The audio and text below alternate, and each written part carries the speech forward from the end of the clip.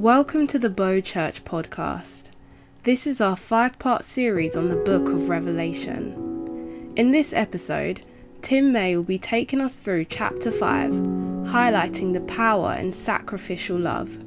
We hope you enjoy this podcast.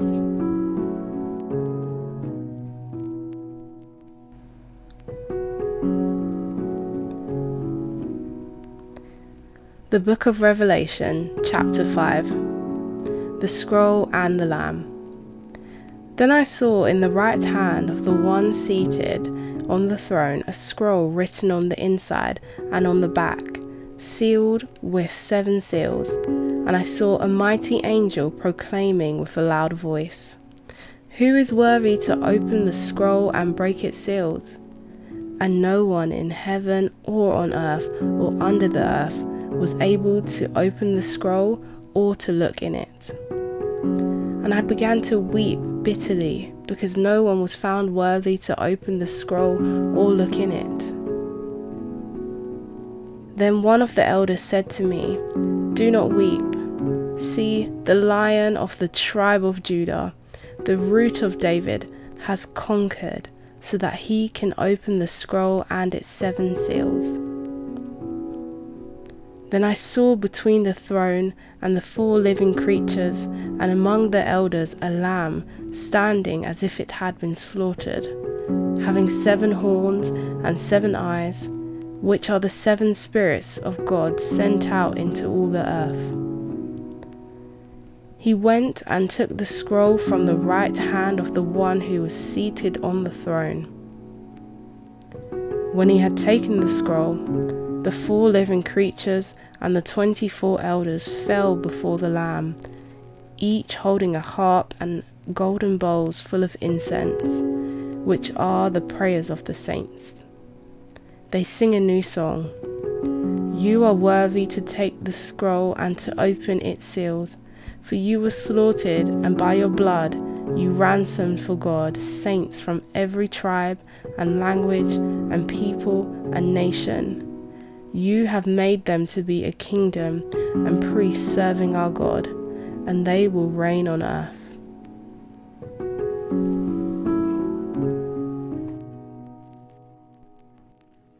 Father, send your Holy Spirit that as we open up scriptures now, we would see and hear more than just with our natural ears and eyes, but we would see Jesus and we would hear heaven's song. Amen. So last week we began a 5-week series in the book of Revelation. In this Epiphany series, the word Epiphany comes from the word to be revealed originally. And as we look at the book of Revelation, the prayer is that something would be revealed to us, Jesus. I introduced the structure of the book last week and how it's sort of put together. And if you'd like to listen to that, if you missed that, it's now up on our podcast. You can get the link in our weekly email. And whenever you come across the word opened up, that's the way the book of Revelation is structured. 5 sections divided by this phrase open up. And really that's the prayer, that things will be opened up to us, revealed to us. I mentioned 3 things overall in this series. Firstly, that confinement can be an opportunity. As David in the Old Testament, in the caves hiding from Saul, wrote the Psalms, Paul in prison wrote the epistles, John on the island of Patmos, we here, as the snow falls outside in lockdown, confined, would find an opportunity to go deeper into our faith. Secondly, that there is more to reality than we can see or hear. Like looking under the bonnet of a car, looking at the engine, you see the way something works. It's slightly disturbing, like the images in Revelation, slightly odd, strange, different. To look at the engine is a sort of an alien thing, but it's actually how the car works. We're looking into more than just the surface of how things are in the world, the good and the bad. We're looking at the influences behind them. And thirdly, the third thing that I hope will be opened up is that the center of reality is Jesus. The center of the story, the center of the universe, the story is about Jesus. I pray these 3 things will be opened up in new ways for us. And I was surprised, if I'm honest, quite how enthusiastic many of us have been about the study of Revelation. And it's been great encouragement to me. I wasn't necessarily expecting it, but how many people have really commented and engaged and are really excited about this. We said, let's read it as a church together. Let's read the book. You can listen to an audio version on an app or something, or you can read the whole book. But we're having a go together, reading a little chunk. Maybe each day. I suggest reading a little chunk each day.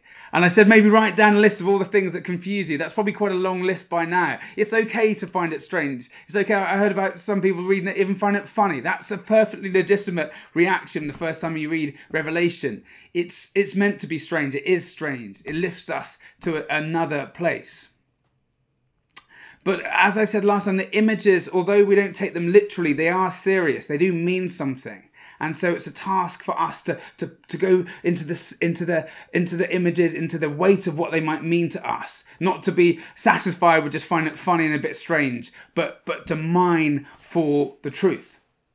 And so today, in the long passage that Elizabeth read for us, chapter 4 and 5, I'm just going to pull back just a layer on a couple of things. There's far too much that we can't do justice to it all today, but just a couple of things. And then point to just one aspect that I think is significant for us as a church. So, a recap, John is exiled on the island of Patmos, a Greek island 10 miles from the coast of Turkey. The church at the time was under fire, under pressure from the Emperor Domitian, who'd upped his ante to seem like a god and required worship from all his citizens. And so he'd asked people to worship him, and the Christians refused. So they would be sent to places like Patmos, where there was a stone quarry, to forced labour. John was probably sent because he was too important a leader to be martyred. They thought, if you martyr a leader like him, there might be a revolution. But John, who was a leader in the church, was sent to Patmos, exiled. And he has this image of Jesus, this vision of Jesus, startling picture. And it's terrifying. And it's also tender. Jesus says, do not be afraid, and holds his head, puts his hand on John's head, and in the other hand holds the stars, the cosmic and the personal, the universal and the particular. And then, in chapters 2 and 3, which we've missed out, 7 letters to 7 churches: Ephesus, Smyrna, Pergamum, Thyatira, Sardis, Philadelphia, and Laodicea.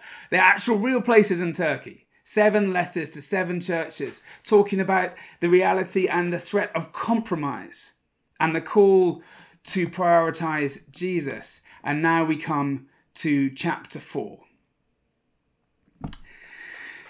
At the beginning of chapter 4, we see this depiction of the throne. It says, at once I was in the Spirit, and there in heaven stood a throne, with one seated on the throne. And then from that point, the passage goes through a torrent of prepositions. On the throne, around the throne, around the throne, on the throne, from the throne, in front of the throne, in front of the throne. 7 prepositions that make one point very clear to anyone who reads or hears that passage. The throne is in the centre. The centre of the universe, there is a throne. Headquarters of the universe, there is a throne. This is the throne that was seen in Ezekiel, Daniel, and Isaiah, has been glimpsed in the Old Testament. And now John sees who is on the throne. Since the apocalypse was given to John, there have literally been thousands of enthronings and dethronings. The emperors have come and gone. Nero, Domitian, they've strutted onto the stage of history and disappeared in arrogance. But Jesus is still on the throne. China has gone through 10 dynasty changes. Japan and India even more. Hundreds of empires have come and gone. Sumerians, Egyptians, Persians, Greeks, Romans, Arabs, Ottomans, Indians, Aztecs, the Austro-Hungarians, Spanish, Portuguese, the German Kaisers, Wilhelm and Hitler, gone. Mussolini, gone. Haile Selassie, gone. The Japanese reign of Emperor Hirohito, gone. Communism, so strong, now gone. Lenin, Stalin, Khrushchev, Mao Zedong, Idi Amin, Pol Pot, Ho Chi Minh. The collapse of apartheid. The so-called glorious British Empire. Saddam Hussein, gone. Osama bin Laden, gone. And Donald Trump, gone. And yet, there is still a throne with God on it. Nothing has changed. And around the throne, the living creatures symbolizing all of creation, the 24 elders symbolizing the combined people of God in the Old and New Testament, and a sea of glass, a picture of order and peace and worship all around. And then we read in chapter 5 this predicament of the one on the throne holding a scroll, and no one is found that can open the scroll. And so with great tears, John feels the sadness of the moment. And then one of the elders turns to him and says, don't worry. Don't worry. I see that there will be the Lion of the tribe of Judah. The root of David has conquered. That's what John hears.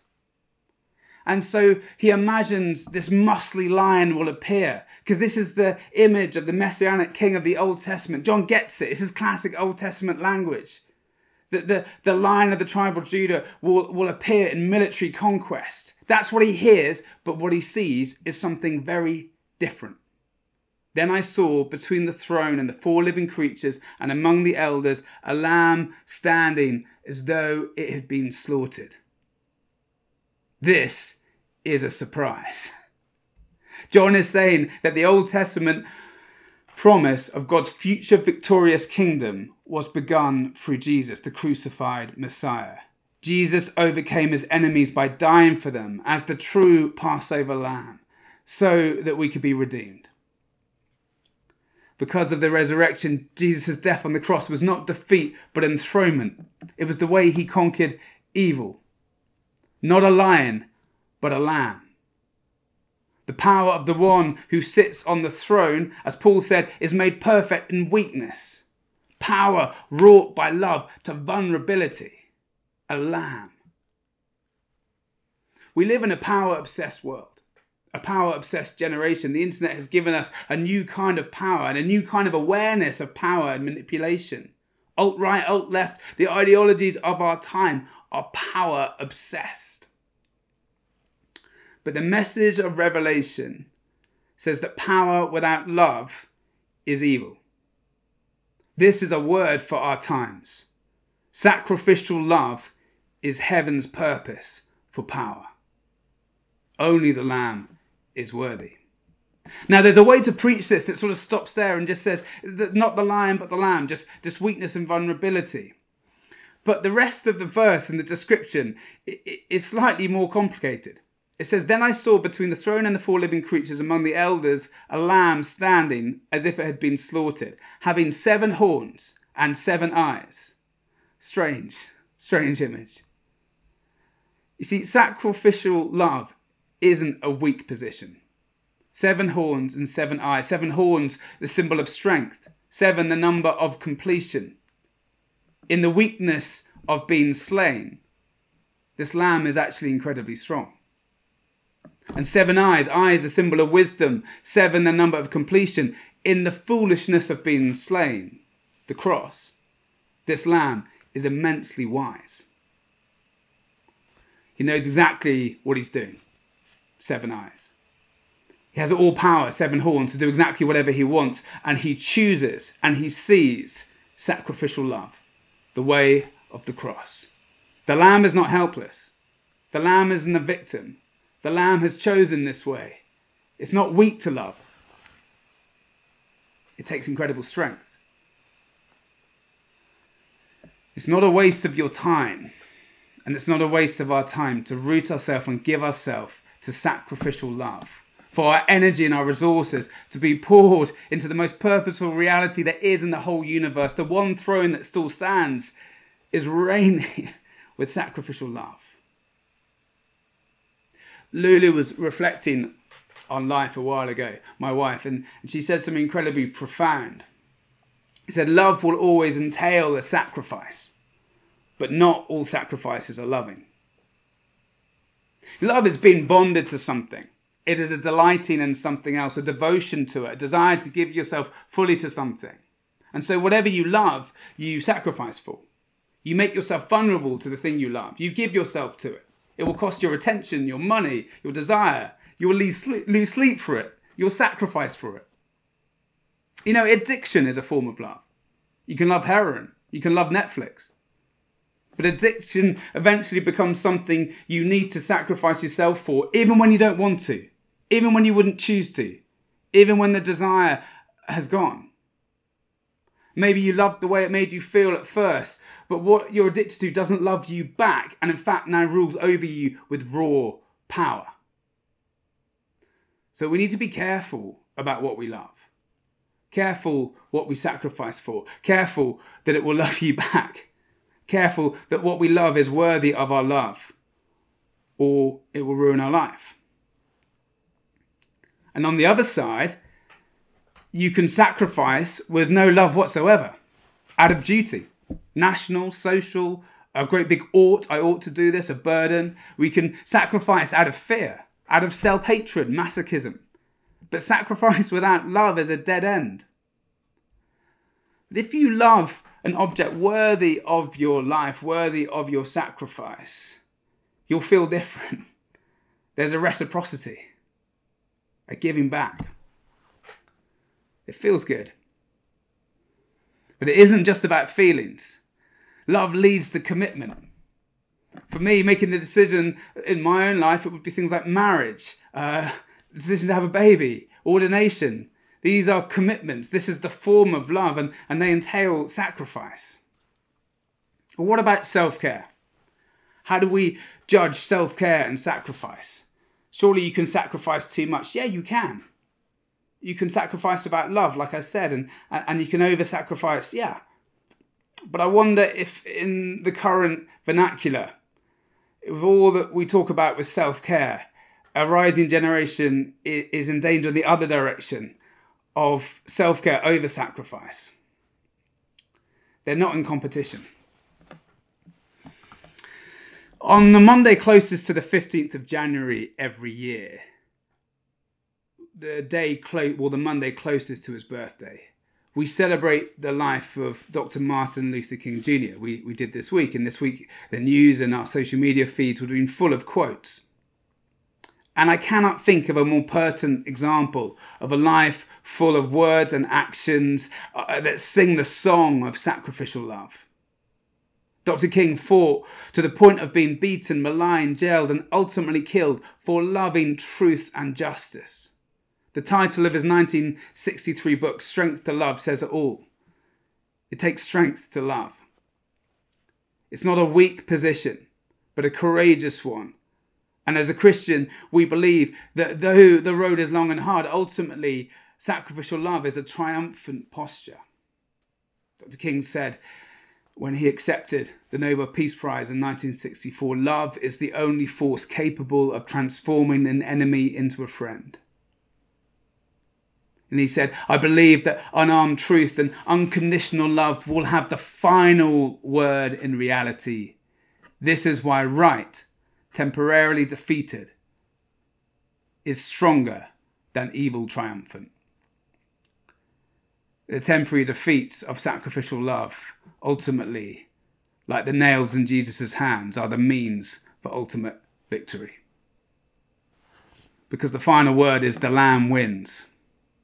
And so we can act and live an alternative story, knowing the secret history, the secret reality is that the Lamb is worthy to open the scroll. We find strength to love in this story. In the worship of Jesus, we align ourselves with a greater picture. The love song of heaven, not the worldly shouts for power. Sacrificial love, just as we begin to close, sacrificial love sets us free from ourselves.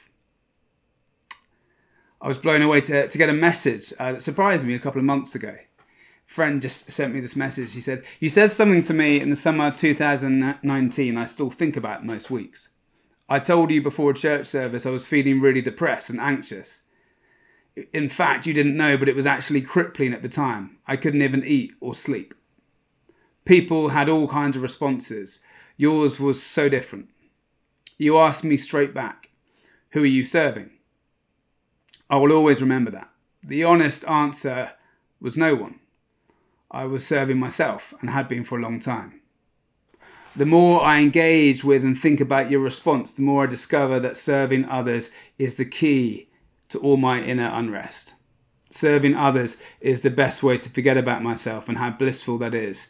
And often I'm finding that the only thing that gives me the strength to serve others is to look to God. I need him. Sacrificial love, giving ourselves to others, sets us free from sometimes the prison of being in our own mind, in our own bodies. And secondly, sacrificial love sets others free. And this is where the rubber hits the road for these times. Last time I talked about how love overcomes fear, but I think love also overcomes survival instinct that can actually be quite selfish. There's going to be a time when we leave lockdown where we will have to make decisions as individuals and as a church community, how we position ourselves. In these challenging times, it's easy to give into just a survival mentality. How to look after myself. How to look after just me and mine. The more we're told that the other is an enemy, the other is a threat. And it's true, we have to be careful. Other people carry the virus, we can carry the virus. So all the rules are necessary, all the rules are right. But we cannot give in to the lie that we can do this alone. We were made for a relationship and we need one another. We need to love and serve and sacrifice for one another. And I think because of the survival mentality, like we see in extreme situations, there will be a choice to live for ourselves or to live for others, to choose the way of survival or to choose the way of love. This is something the church has a head start on. And so we can be a great gift to this community, a great gift to one another. I pray for us that as we leave lockdown, as we imagine what's beyond, that we would have the picture of the Lamb on the throne with 7 horns and 7 eyes, not weak and not unwise, but knowing that the true secret history, the reality of life, that the way of sacrifice leads to renewal. Let's start to imagine what it would be like when lockdown lifts. Start to imagine not just how our lives will get better, but how we can lead to other people's lives getting better. How can we be in the position where the lonely get friendship? How can we be in the position where division in communities gets overcome? How can we be there? How can we be ready? At the end of the passage, the whole of creation sings a new song. It's in worship. And as we come to the table and celebrate communion now, it's in worship that we get realigned. It's in worship that we find the strength to continue, the strength to love. It's in worship that we give ourselves to God, receiving the precious blood of Jesus, his body and his blood, broken and shed for us. The forgiveness of sins, a way to know God even though we're not perfect. And it's in worshipping this way that we find new strength. Let's pray.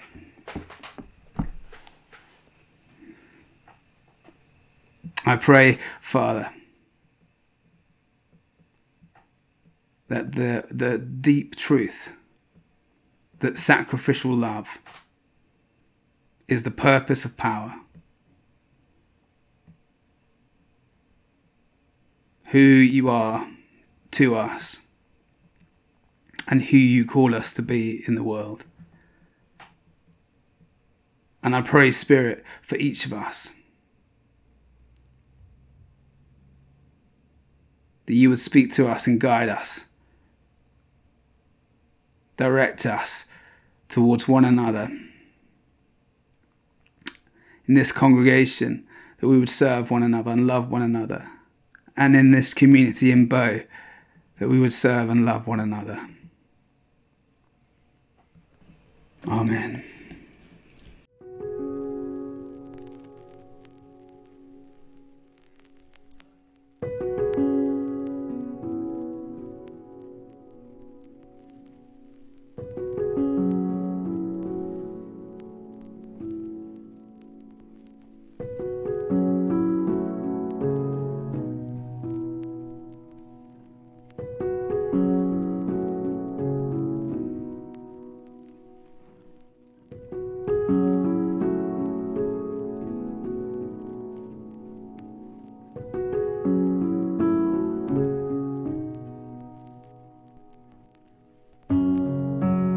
Thank you for listening to this episode.